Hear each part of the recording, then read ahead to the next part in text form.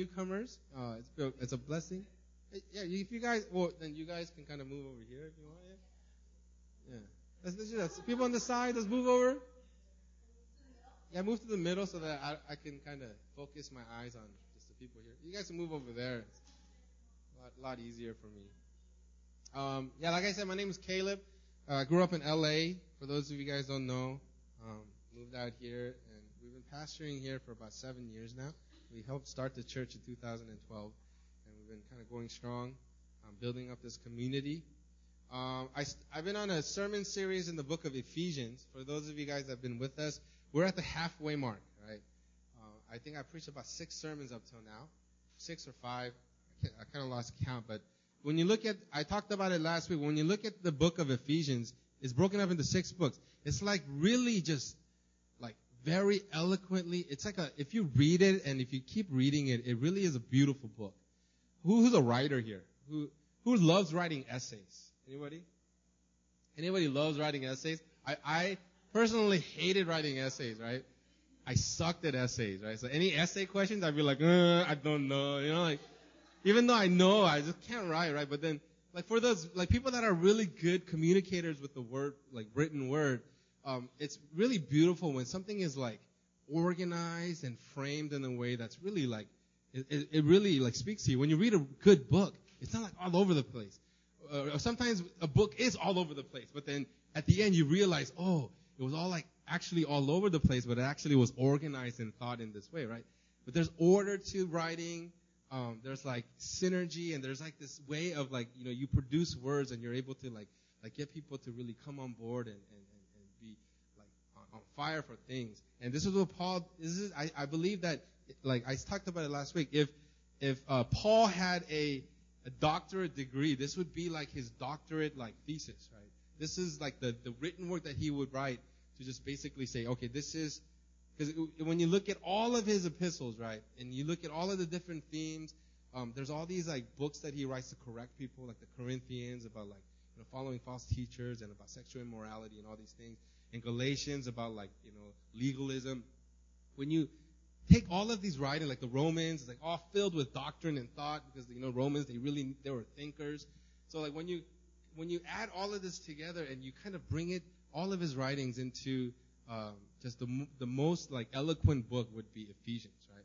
I really love this book. It is my favorite of one of my favorite. I also really love Philippians as well, but it is one of my favorite books that letters that Paul written. Now, up to this point, it's broken up into 6 chapters, and then first 3 chapters is everything that's been done for us, right? Talks about all of the things that has been done for us. We've done nothing. We're not the focus of 1 through 3. Right? Chapters 1 through 3 is all of what God has done. And then the next 3 chapters is all of the things that we need to do. Right? And it really is the order.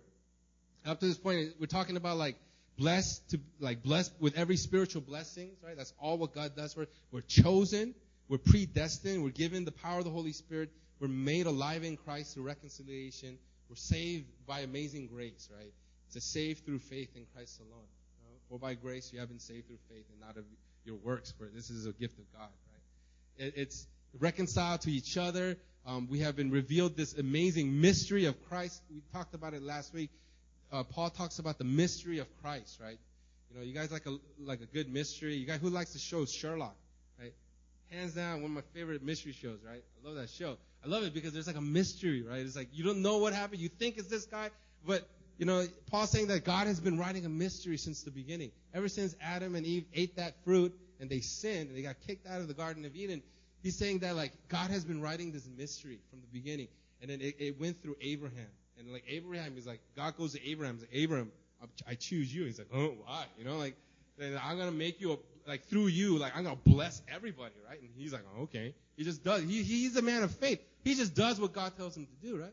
And then the Israelites are created. They become this great nation in Egypt, and they become slaves, 12 tribes. And then they all comes down to this one moment of Jesus, where Jesus comes, and he dies on the cross, the Son of God. And then he says the mystery of Christ is revealed in the church. Jesus Christ died on the cross for who? The church, right? And he's saying it's the manifold wisdom of God. It's like the manifold. There's like many different like aspects to it. It's like all of this things that God has been planning. It's like this mystery of God comes down to the manifold the mystery, the manifold wisdom of God is in the church. Right? And so all of these things are things that are done for us. And the church is supposed to be a sign to the demonic spiritual powers that goes out, that comes against God and Jesus and all of the things about God, right? So it's like a revelation to all of the demonic realm, right? But then what did we do in that? Nothing, right? It was all been done for us. Who's the victorious one, right? It's Jesus. Jesus did everything, right? So now, once again, Paul, he's saying that for this reason, right? We read it earlier. It says, for this reason, and he said that at the beginning of chapter 3. He also said, for this reason, and he goes on this like digression about the mystery and what I talked about just now. He says, for this reason, right? And then what is the reason that Paul is talking about? He's like, for this, why? What is the reason? And the reason is all of the things that have been done for us. He's actually talking about our identity. He's talking about all of the things that has been done for us, who we are in Christ.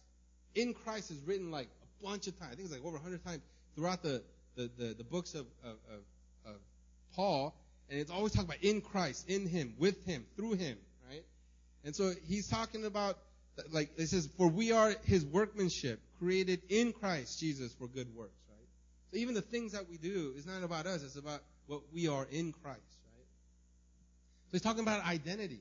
And the crazy thing is, our identity in Christ has nothing to do with us and what we do. Our identity comes from what He has done for us.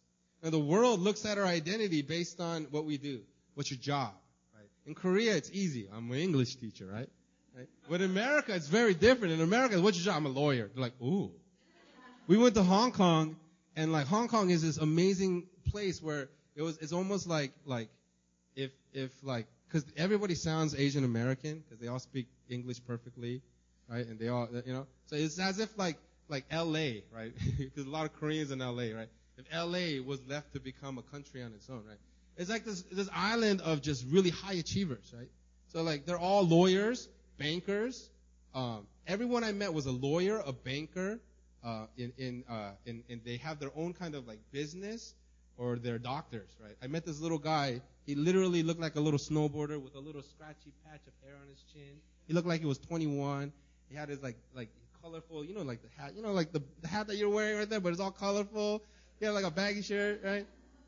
And he looked like, yeah. I was like, hey, what are you doing? He's like, oh, I'm an ophthalmologist. And I was like, is that the surgical side? And he's like, yeah. And I was like, people trust you with your eyes, man. You look like you're 12, dude. I will not. He's like, that's why he can't go into private practice. He's like, nobody would trust me in private practice. He has to be a doctor, right? Why did I start this? Because identity, right? The world, everything is based on what we do, right?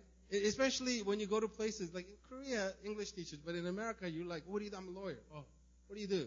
And if you say like, oh, I'm a janitor, it's very different, right? People treat you differently.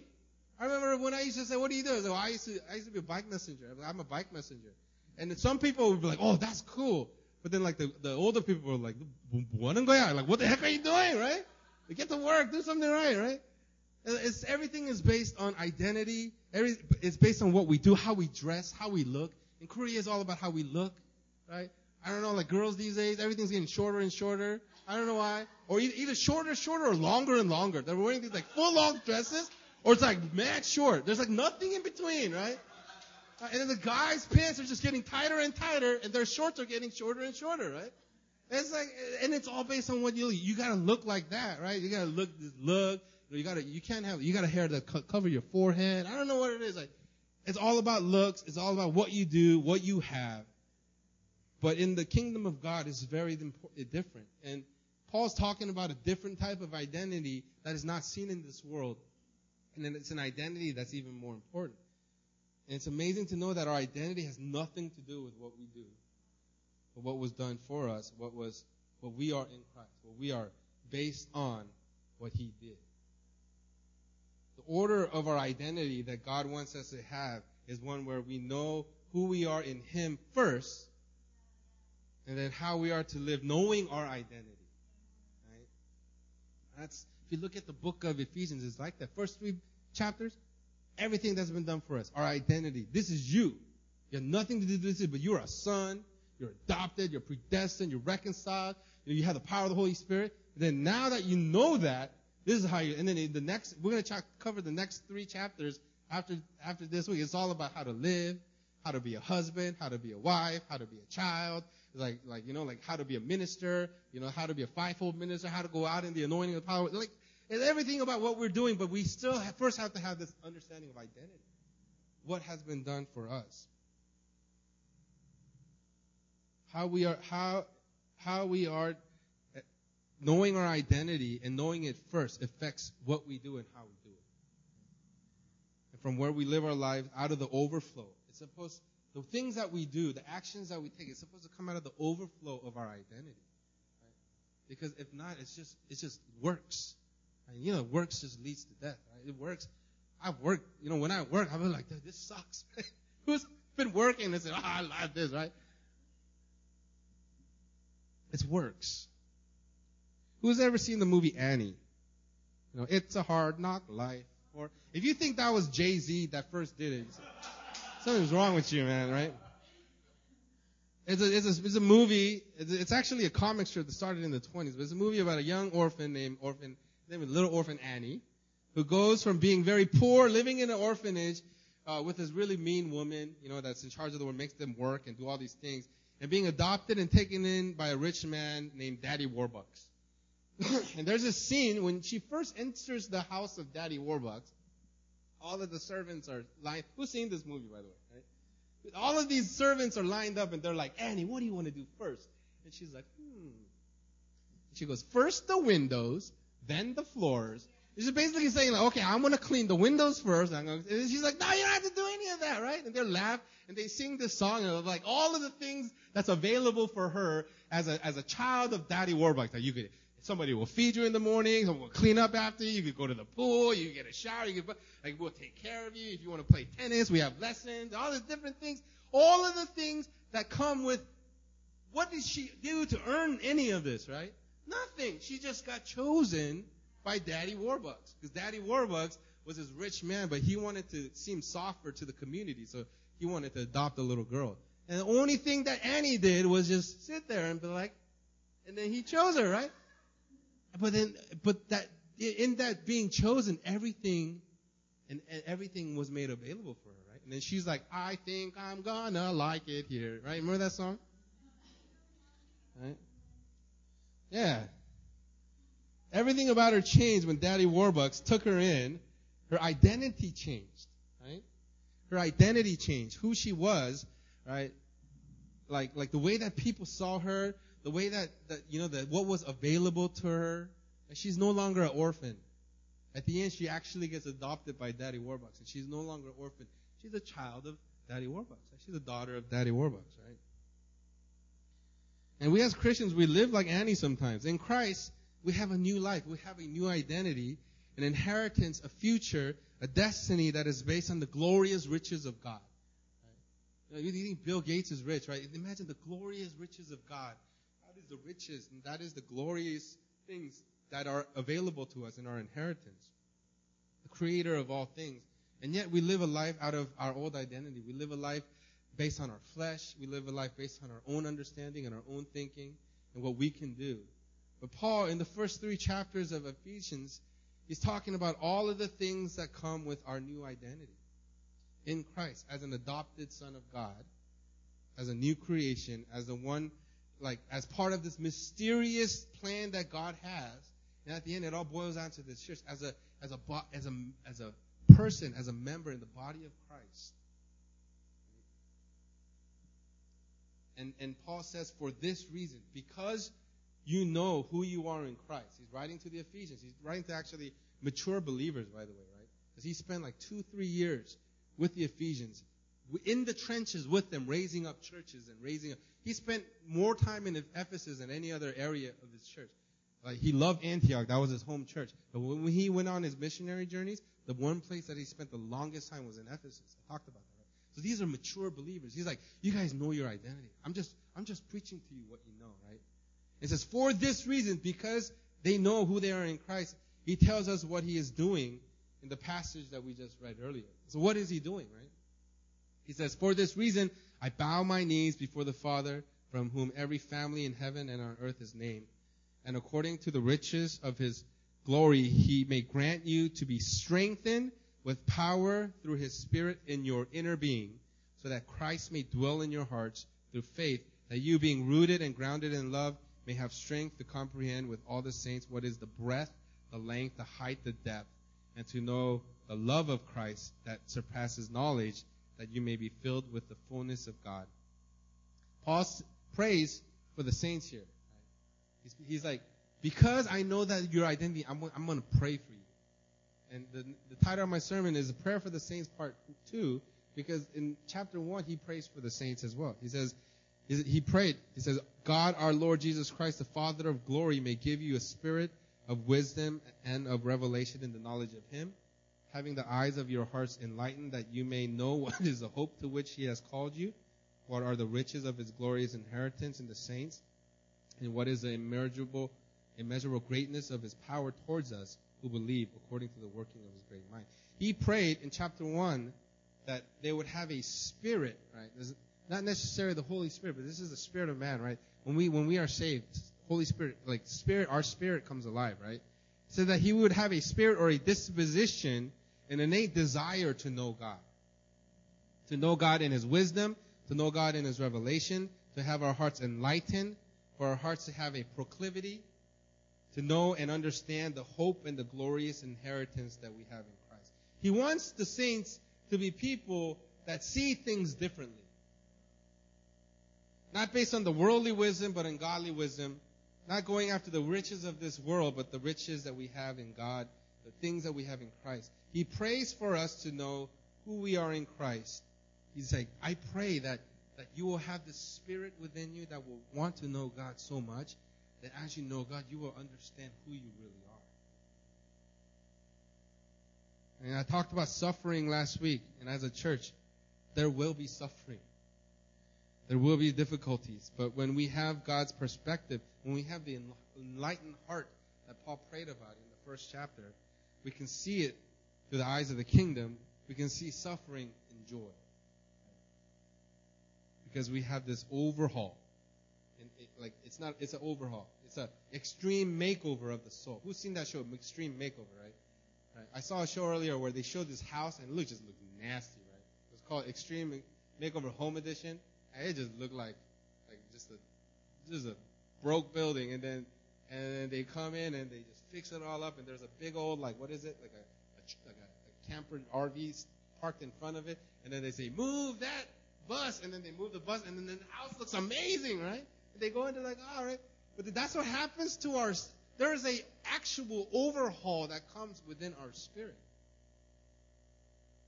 It's not just about thinking differently. But he's saying a transformation. He wants us there to be a transformation, a revelation, right? Having the eyes of your heart enlightened that you may know what is the hope of which he has called you, of your glorious riches, inheritance in the saints. And he talked about in Romans 2, do not be conformed to the patterns of this world, but be transformed by the renewal of your mind. Right? It's not like do not be conformed to the patterns of this world, but start thinking differently. Think differently or do things differently. Right? No, he's saying be transformed. Right? Transform means to become something completely different. Right? Transformers is because they go from a robot to a car, right? It's not like they go from a car to a different looking car. And they be transformed, right? And be like a completely different in the way we think, in the way we process, in the way that our spirit, and that is the overhaul that happens when Christ comes to live in us. He's talking about knowing our identity. Like, dude, when Jesus Christ is in you, you're different. You're not the same as you were before. And he's saying, now he gets down on his knees and he prays for the saints. He says, I bow my knees before the Father, from whom every family in heaven and on earth is named. What does this mean? Well, there's different thoughts out there, but I always like to go back to context. I believe that when you read the Bible, you got to read it in context. And when you read right before this, at the end of chapter 2 and a lot of chapter 3, he's talking about the coming together of the Jews and the Gentiles. Right? He's coming together for for generations, right, for decades and for hundreds of years, right, the people of God was only who? The Jews, right? The circumcised, the snip, snip. I talked about it many times, right? But then all of a sudden, right, Gentiles come together and he's saying, you know what? The Gentiles, they don't need to get circumcised. They don't have to follow all of the nitty-gritties of the law anymore, right? But all they have to do is put their faith in Jesus Christ and they will be my children. They'll be children of God. And the Jews were like, what? That blew their mind, right? But that was a good number of Jews that just fell away from the faith just because of that, right? But then that's what Paul's in jail because of that. Paul's in jail because he's preaching a gospel for the Gentiles, right?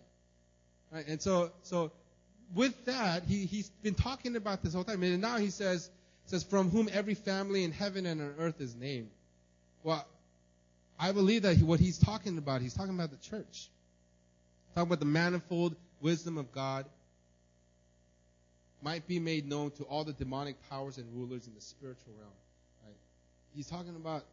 He's saying like all of the church, I'm praying, all of the families, all of the people, like he's talking about the church that came from the past, John the Baptist, like all Elijah, all the people and all of the saints that are living there at that time, and he's looking into the future of all of the churches throughout all of the generations that will come and believe and come to know Jesus Christ. This is the family of God, right?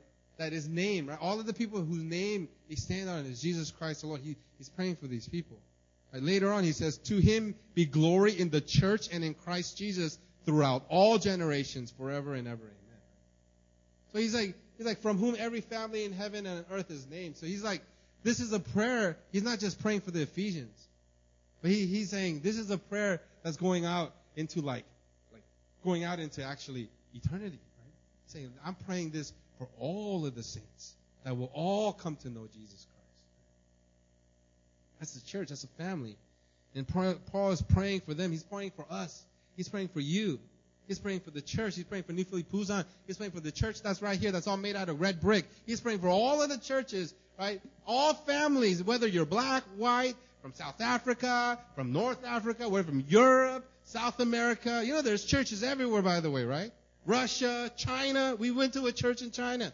There's churches everywhere, right? Australia, every continent, maybe even Antarctica. I bet you there's a Christian there doing some kind of research, right? Right? It doesn't matter where. He's saying all family in the name of Jesus Christ. This is going out into, because he's been breaking color lines all till now, right? This context. Chapter 2 or 3, he's like breaking the color line. Right? I preached about how the church cannot hate. It doesn't matter what kind of church you are, right? That hostility was broken by Jesus Christ. Right? It was removed, right? Jews and Gentiles, right? Well, now it's the church and everybody else, right? Well, the church and everybody else, hostility. We can't be a church that hates. We can't have hate in the church, right? Whether they're homosexual, whether they're Muslims, whether they're this kind of Christians, whether they praise with flags, or whether they sing hymns and only hymns. There cannot be hate in the church, right? This is what he's been talking. This is the context, right? And then he's saying, this is a family. Like all of the family that is named in heaven and in earth. He's praying for us. And he says, and he prays that according to the riches of his glory, he may grant you to be strengthened with power through his Spirit in your inner being, so that Christ may dwell in your hearts through faith. This is one of my favorite passages written by Paul. And it's written, he's written so many good passages, but this is one of my favorite because not only is this like great writing, right? It really like flows off your lips, but it's very important. He's sitting in prison sometime back 2,000 years ago, right, 2,000 something, and he looks into the future, and he looks into the past, and he's saying, I'm sitting here in prison, right? He knows that he's going to die, because earlier on, he's like, you know what, I'm headed to Jerusalem. He actually says, I'm headed to Jerusalem, and everything in my spirit tells me that I'm going to be in prison and killed, but then everything in my spirit tells me that I must go, right? He knows, in his mind, he knows that he's going to go. And that's what happens, right? If you study, it doesn't literally say that he was martyred, but he was martyred. And he got his head cut off, right? So he's sitting in his prison cell, under house arrest, most likely about to die, but he says it's all good. And then this is what he prays for us. This is what he prays that we have. This is what's on the heart of a man who is completely and utterly sold out for Jesus Christ and the gospel, who is suffering, he's getting whipped, he's getting imprisoned, he's getting beaten, he's getting left for dead. He's getting persecuted by the Jews, he's getting persecuted by the Gentiles, he's getting persecuted by everybody. He gets shipwrecked, he gets whipped like 39 times, like 5 times. All right, he's going, but every time he picks himself up and he continues to go, right? This is what he is saying to us, because he knows that what he is doing is helping to give birth to the church. He says this is for the glory of the church, right? This is for the glory of the church. Like, don't worry about me, because what I'm doing is producing you, right? For the glorious body of Christ that is beyond his years, it's beyond his comprehension. And in the midst of what he's doing, being persecuted for preaching the gospel, right? This is what he tells us. To the church throughout all generations, he's saying, I pray this for you. I get on my knees and I pray this for you. I pray that this will become reality to you. How amazing is that? How important are these words, right? So what does he pray for us? What does he want us to understand? And what does he want us to know? Number one is actually my main point. It says, grant you to be strengthened with power through his Spirit in your inner being. Paul prays for strength. That we will be strengthened. Let's just start and talk about strength for a minute, right? Why strength? So that we can look like those bodybuilders. Is anybody in here a bodybuilder? Right? Some of us, it's close, right? But those bodybuilders, they build themselves, they spend all that hours, right?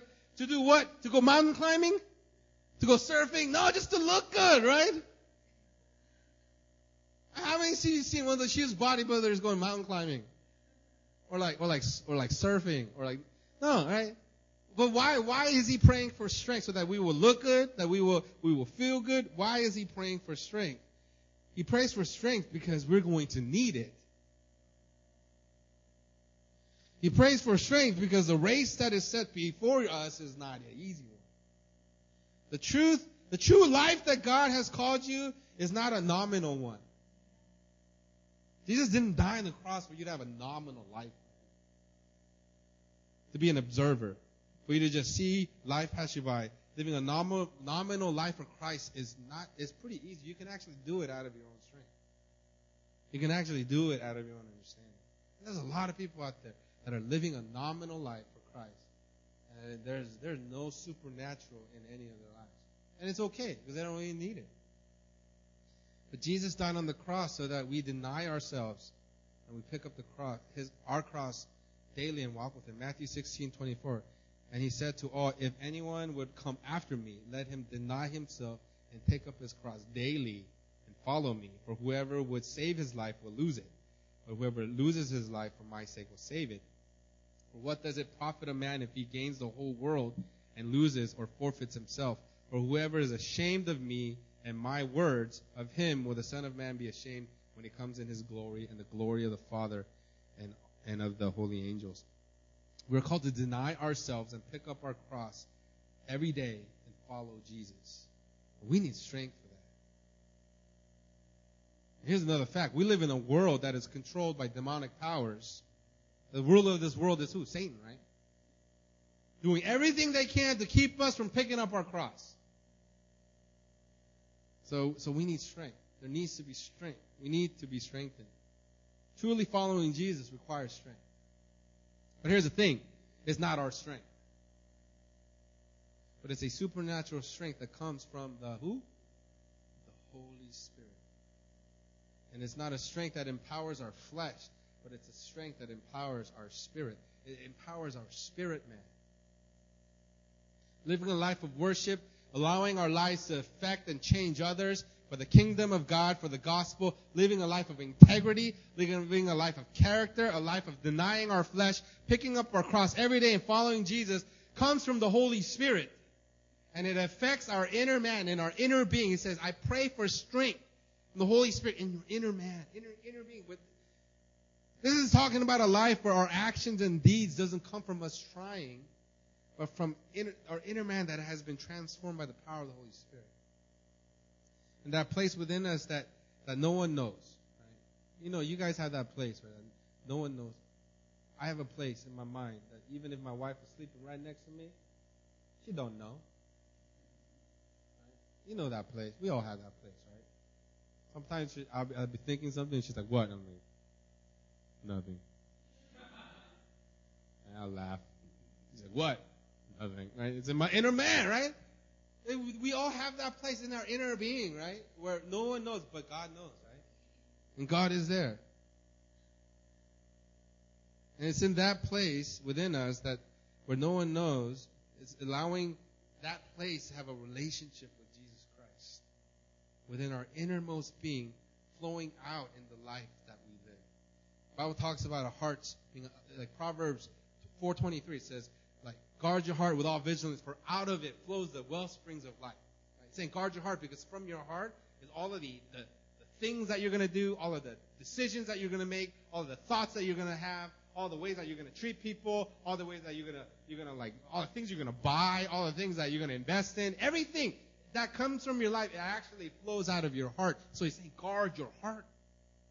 Because if your heart is like all like on like material things, what's going to happen to your life? It's all going to be about material things. Right? If your heart is set on lust, what's it going to be like? You're going to be like all on lust. You're going to go and try to do all the lustful things out in the world, go to the club, and hook up and do all that stuff. Right? If your heart is set on like, or if your heart is sad, what's your life going to look like? Your life's going to look sad.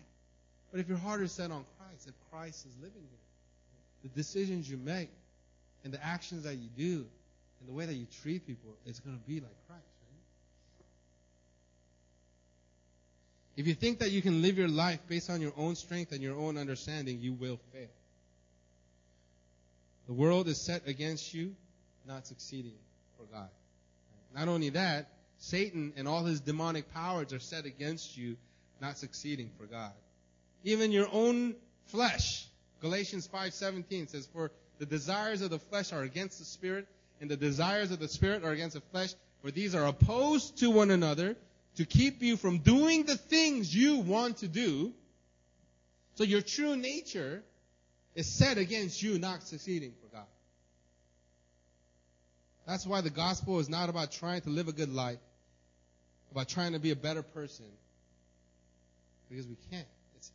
It's about being transformed by Jesus and the gospel, what he has done, the relationship that has been brought into our life because of what he has done. Walking with Jesus, truly walking with Jesus, is not easy. It requires strength. And some of you leaders in here and some of you people that are really like walking for God, let me tell you, there may very well be a day in the future where you get burnt out. You know how I know? Where you get burnt out, you just want to drop everything, screw it, right? I know because it has happened to me. Because going after Jesus is going against the current. You guys seen that poster? There's that poster of all these fish, like all these crazy-looking fish going this way, and then there's that one Christian fish going this way. It's like go against the current, right? I had a friend that was kind of a nerd, had that on his room, and I kind of laughed at him one time. But think about it. The life that we live for Christ is one that is actually go against the current of the world. And it is hard. It's not easy. We need strength. But that strength was never meant to be our own strength. When I go to Costco with Ethan, like, there's times where, like, our cart's really full, right? And then we get into the line, and the line moves slowly. And we go to Costco, and we have to feed our kids. And so we're, like, filled with, like, milk, like, all this, like, frozen veggies, all this. This gets heavy, right? And I ask Ethan, push it. And he goes, okay. And then he'll touch it. And then he'll go, ugh! And then I just push it a little bit with my finger, and it moves forward, right? What happens is, I know that he can't push that cart on his own, right? But then it's all of his effort plus my strength that moves that cart forward in life. Because I'm not going to push it if he's not giving me. He's just, I'm not going to push it for you. But he goes like this. He goes, ah! And I go, and then he goes, You get so happy. It's all of his effort plus my strength that moves the car forward.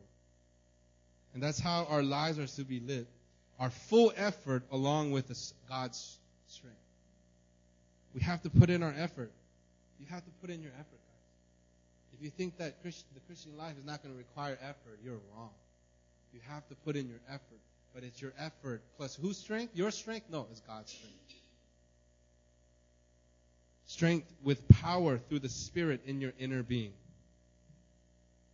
The strength that we live our lives and for Christ comes from God. Now, how do we have access to this strength that Paul's talking about? We know that this strength is available to us. How do we wield that strength? Remember in the latest Avenger movie, Thanos was the strongest guy. How did he wield his strength? Right?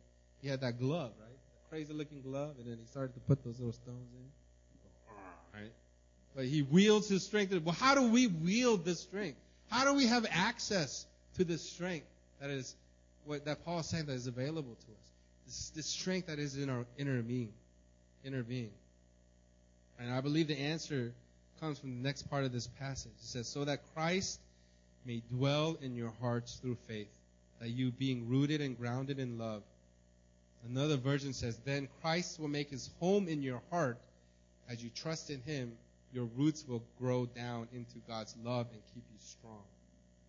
I want to point out two words here, dwell and faith. Strength comes from Christ dwelling in your heart. That word dwell in the Greek is not like dwell as like go somewhere for a little bit. It means to like kind of like make a home. There's a permanence to this definition. That's why they say make a home in other versions. To settle, make a home. God is said to dwell in the temple, to be always present for the worshipers, right? The strength for us to live a powerful life for Christ comes from Christ dwelling in our hearts and us trusting him. It's a relationship and trust. We need to have relationship. To trust, there needs to be trust to have relationship. Who's been in a relationship before? Right? You need to trust somebody to be in a relationship, and you need to have a relationship for there to be trust. Trust and relationship goes hand in hand. And when we put our faith in Christ Jesus, we were brought into a relationship, and that relationship helps to foster trust and faith in God. In marriage, we have to have both. In order for Mina and I to have a really meaningful relationship, she has to trust me, and I have to trust her. And in order for there to be trust, we have to do the things that keeps our relationship going. Right? We need to do the marriage thing. I got to be romantic. I got to say nice things. I got to be nice to her. I got to buy her things, right? I got to like wake up early sometimes to take care of the kids. Right? These are things that we have to do together so that we have a relationship and then we have trust. And that trust actually helps our relationship. It goes hand in hand. We are saved by grace through faith. That's the start. And we are then called to live a life of faith following Jesus, and that requires relationship. And that relationship increases the trust, the faith that we have in Christ. And in that place of relationship and trust, dwelling in faith, we start to truly see God, Jesus, and who he is in us. Allowing Jesus to remain in our hearts, allowing him to dwell in our hearts so that we start to truly understand how much God truly loves us. Another way of saying dwell in this situation is worship. We worship him. We stand before him. We remain in him. We dwell in him, and he dwells in us. It's prayer. It's the word of God. It's praise. These are all access to his presence. These are all access to him dwelling in us. Worship. We take our minds off of this world and we set it on God, and we say that you are God and you are worthy and I need you. Worship. That's what Paul is talking about here. So that Christ may dwell in your hearts through faith, that you, being rooted and grounded in love, may have strength to comprehend, here's that word strength again, with all the saints, what is the breadth, the length, the height, and the depth, and to know the love of Christ that surpasses knowledge, that you may be filled with all the fullness of God. That's where the strength comes from. Our strength doesn't come, it doesn't come from like, I know that some of you guys, we're a pretty charismatic church, right? And I get prayer. I went to that conference and Bobby Connor prayed for me and I would cry. I felt, and it was powerful, right? It really was powerful, right? The dude, it was funny because this is just a side story, but like, he's like, all right, I want to pray for everybody, right? And so I told Mina, our kids were like, we had to take care of our kids so they're sleeping. So I was like, all right, I'm going to go to the front, right? I'm going to get prayer first. I'll come back and I'll relieve you and you go get prayer, right? So I ran to the front. I cut in line. I was like, get off me. This girl like stood in front of me. I'm like, no. And I go second in line, right? And homie actually walked all the way and he started this way. And then he prayed for this one girl and prayed for me. And I was like, he prayed for me. I was like, and then I was like, okay. And then I ran back to Mina. I want you to go get prayer, right? And then, and she got prayer and then I was just waiting. And then our new Philly guys, as a staff, we all got invited. I saw them sports to to the retreat. And then our staff was waiting. They were like a little modest, but they were waiting in the back to get prayer. And then Holy Spirit was saying, stand behind them. I thought Holy Spirit was telling me to stand behind them, so I prayed for them. But then, right when they finished praying for them, Bobby Connor came up to me again. He was like, and he said something to me. I don't know what it was, and he prayed for me, and I cried. Mina kept making fun of me because I cried for a good 30 minutes. Right? I cried all of this things that were like in my heart that like it's been messing with me for so long, just started coming to the surface. The Holy Spirit was just like, it was just, and Mina, I would cry. I'd be like, and then Mina would be like, the girl next to her would be like, and I'm like crying. I'm like, I'm on the ground. I'm weeping, right? But those kind of experiences, hey, it helps you, right? It lifts up your spirit. You hear from the Lord. But then you know where the strength comes for you to really live a life that's going to be like continually blessing the Lord and you blessing God. The strength comes from the relationship that you have in your heart with the Holy Spirit and with Jesus. It's in the Word of God. It's in prayer. It's in getting into this relationship where He dwells in us.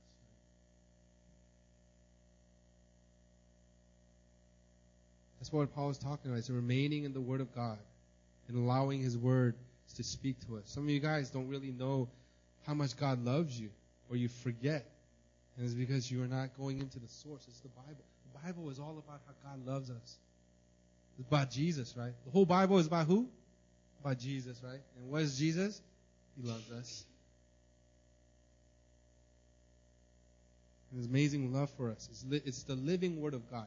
This Bible is the living Word of God. And like it's not like a program that's talking to you. It's a living Word of God telling you in every different way that's imaginable about how God loves us. Right?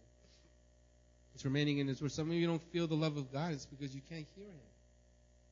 He speaks to you in prayer. Praying is speaking to God and listening to Him.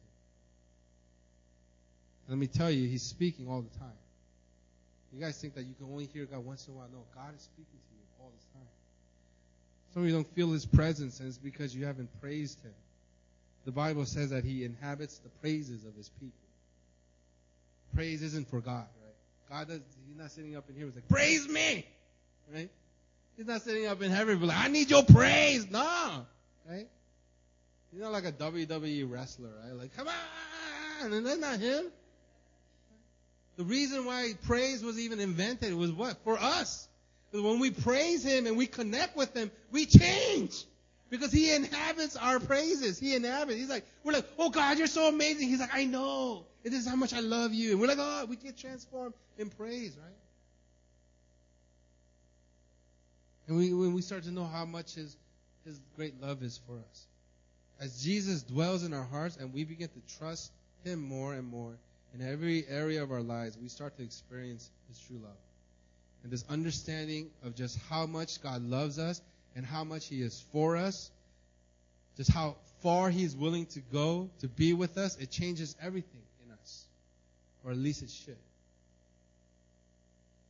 When this becomes our reality, not just not just like a thought, but it actually becomes real in faith because we truly believe. It strengthens us in the way, and that we start to believe that we truly can do all things through Christ Jesus who strengthens you. Because when we start to really believe, like, everybody will tell me, Jesus loves you. And I'd be like, when I was young, I'd be like, oh yeah, he loves you. And I would tell people Jesus loves you all the time. We go evangelize. Like, I'd be kind of shy. I'd be like, oh, Jesus loves you. And they're like, I know. It moves on. Or God loves you, right? But when you actually start to believe, when you realize and understand, wow, like God really loves me. God, and you understand the love of God. Not like how much you love God, but how much God truly loves you, you get strengthened. In that passage in Philippians, it says, I can do all things through Christ who strengthens me. That passage in Philippians is often used out of context. People use it like when they win the NBA championship. I can do all things through Christ who strengthens me. But the true context of that passage, it says, I know how to be brought low. I know how to abound. In any and every circumstances, I've learned a secret of facing plenty and hunger, abundance and need. I can do all things through Christ who strengthens me. Paul's talking about not just a strength that comes when you're doing good. We love Steph Curry here, right? Everybody loves. A lot of people. I don't like him. He's a Christian. He has do all things through Christ on his shoes, right? But he can say that when he's winning, right? But what if you're like the Lakers and you suck, right? No matter how many first round draft picks we get, right? We are like, well, you can do all things through Christ when things are good. I can say that when I win the Oscar. I can say that, when we succeed. But what if when everything around you sucks? When everything around you is like dookie, dude. When you're trying everything and they're like, no. You apply for every job and they're like, no. Right? You try to apply for every school and they're like, I don't think so, right? Right? You ask all these girls to marry you and they're like, no. You get fired from your job. Somebody steals from you. You get sick. Your family member gets sick. Right? Things in your life start to crumble. Can you say, I can do all things in Christ who strengthens me? That's what the context of that passage is. Whether you're high or low, whether you are in plenty or lack, whether your circumstances are good, you're raising that trophy, or your circumstances suck. But that's where the strength comes from, guys. You guys understand? Paul is saying this, is that strength, that where I could say I could do all things through Christ who strengthens me, that strength, it comes not from my strength, but it comes from God.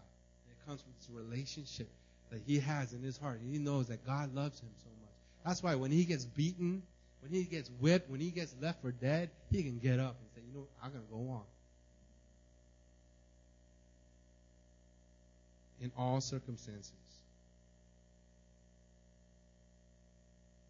This comes from understanding just how wide, how long, how high, how deep is his love. And this changes everything. And he's saying, and to know the love of Christ that surpasses knowledge, that you may be filled with the fullness of God. There is a strength that comes from this. It says, perfect love casts out fear, and all of the things that come from fear. You know what happens when you remove fear from people? What do you get when you remove fear from people? You get powerful people. People that have fear, they're not powerful. When you're living with fear, you're like, I don't know if I can do that. They set limits for themselves. Like, I can't do that. I can't go there. I can't talk to that person. I'm just going to sit here and do what I'm capable of doing based on my own strength and my understanding, right? But when you remove fear, right, and the Bible says, how does that fear get removed? Right? Do we just get really courageous, like, Super Saiyan? No. Right? How does we remove that fear? It's perfect love. Perfect love casts out fear. When you understand God's perfect love and you no longer have fear, you become a powerful person.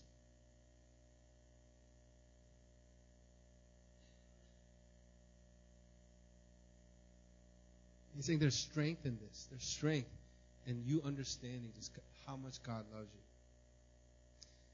And then Paul ends his passage with an awesome sentence. He says, now to me, who is able to do far more abundantly than all that we ask or think according to the power at work within us, to him be glory in the church and in Christ Jesus throughout all generations, forever and ever. Amen. He has this phrase, far more abundantly than all that we can ask or think. Far more abundantly. It's not just abundantly. It's like far more abundant. Not just far. It's like far more abundantly. It's like more than we could ever possibly ask or think. Right? It's not even like what we can ask for, because when we can ask for something, we actually can comprehend it. It's like not even what we can ask for, but what we can't even think. Like we can't even imagine what God can do through us when we are completely sold out for Him, when we truly understand the love of God. God is saying, you are not going to even be able to imagine what I can do with you, in you, through the power of the Holy Spirit that is within you. And it comes through understanding and comprehending how much God loves us. And that love can only come through relationship with Christ dwelling in our hearts, producing true faith. Church, we are called to live extraordinary lives for Christ. We are called to be different than the world, to go against the ways of the world. We are called to save souls and wage war against the devil. We are called to preach and teach the gospel and live lives worthy of the gospel. And let me tell you, this is not going to be easy. I talked about a nominal life earlier. Nominal is like surface level, very just like a basic. But no, Jesus did not die for basic. That's why he knows each of us. God knows each of us, every aspect of ourselves, because He made us very distinct. There's no other Molly in all of the universe, in time and space. There has never been a Molly since Adam, and then when Jesus comes back, there's how many Mollys in all of the universe? And there is only one way Molly can truly live out her life, to glorify God. How many Claires and how many Calebs and how many, what's your name? Sam, how many Sams? I know a lot of Sams, but how many Sam? What's your last name? Sam Ha. How many Sam Ha? Where are you from? Maryland. Oh, my wife's from Maryland. Yeah, she's inside right now. How many Sam Ha's from Maryland with glasses that's standing here is going to be there in all of time and space from the beginning of creation to when Jesus comes back? How many? One. And how many ways is there for Sam Ha from Maryland that's sitting here? How many ways is there for him to glorify God? There's only one way. When he is completely and utterly knows that Jesus Christ is real and is alive and is in him. That's why God, He's like, man, I don't just want nominal, right? Because you know what? You know who can do nominals? Computers can do nominal things. Animals. But He made us human. He gave us choice, free will. And there's only one way that we can glorify God, the way that we are created to do. That's why. He said, you will never imagine what I can do with your life when you completely know how much I love you. But it's not going to be easy. The strength that we are supposed to use to experience this is not within us. It's in Christ. It's in understanding how wide, how long, how high, how deep is His love. It's doing what Jesus called for us to do in John 15:4. Remain in me, and I also remain in you. No branch can bear fruit by itself. It must remain in the vine. Neither can you bear fruit unless you remain in me. I am the vine, you are the branches. If you remain in me and I in you, you will bear much fruit. Apart from me, you can do nothing. Apart from me, you can do nothing. Some of you guys feel like this sometimes. I feel like this sometimes. I feel like I'm not connected to the vine. I feel like whatever I do, I feel like I can't do nothing. But I want to encourage you today, if you feel far from God, you don't have to do a whole bunch of stuff to get right with Him, to approach Him. He is closer to you than you think. It says in Psalms 34:18, He is close to the brokenhearted. And what happened? The father in the parable of the prodigal son, right? What did the father do? Did he wait until his son came and stood before him? Oh, he was looking. He's like, Every day, he said he woke up and he was looking out. What is that? Oh, that's a cow. And look out, that's a camel. And look out one day, he's like, oh, wait, who's that dirty man walking this way? Oh, dang, that's my son. And then like men in Jewish culture back then, like real, like dignified men with the tassels on the bottom, they were not supposed to run. They were not supposed to show their ankles. But this dude start running. He runs to the son and he hugs him, puts a ring on his finger. It's like, bring him a robe and kill a fattened calf. But my son has returned, right? That's the heart of God. You don't have to get all right. Put on your Sunday best to approach God. You just have to turn to God and say, repent. Repent means not sinning. Repent means turning to God. You know that? There's a difference between repentance that people tell you. Repentance means to not sin. No, repentance means to turn from sin and facing Jesus and saying, Jesus, I need you. The Bible says we can approach him with confidence and boldness. In Hebrews, it says, for we do not have a high priest who is unable to sympathize with our weaknesses, but one who in every respect has been tempted as we are, yet without sin. Let us then with confidence draw near to the throne of grace that we may receive mercy and find grace to help in time of need. I love this passage. It's like when you have sucked for God, when I have been just all there's days where at the end of the week I'll be like, I haven't been reading my Bible. All I've been doing is watching Netflix for a couple of days. And I've been like, oh God, like my heart feels far from you. And I read this and he's like, I could approach God with confidence and be like, ta-da! God! Look what I've done. And he said, what? He loves us. He's for us. That we can approach him with confidence. Why? Because it's all about mercy. It says we may receive mercy and find grace to help in time of need.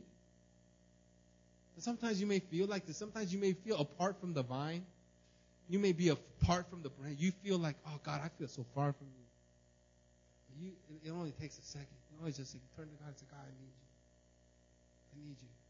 I need your presence. Just repenting and turning to him. There's power and strength in falling in love. When you fall in love, you get energized. You feel like you conquer the world. Yeah, this dude knows right here. Yeah. When you fall in love, I remember when I fell in love with Mina, I thought I was like, I could do anything. I was like, man, I don't, like, you're going to go to Bangladesh and lead a mission team. That's all good. Like, do you know how hot it is in Bangladesh? It's all good. Everybody's going to like Malaysia and the Philippines where they get to play on the beaches. You're going to the hottest country in the world. All good. Bangladesh. I feel like I could do anything, right? You get energized. And there is power and strength strength that we can't even imagine available to us when we fall in love with Jesus. Not so much about how we can love him, but how much he loves us. There's strength in that. I want you guys to draw from that strength. I want you to draw from that place where you love God, and then your boss says, you know what? I don't think you're doing that right, and I think you should do that this way. And you be like, oh, it's all good. Thank you for that criticism.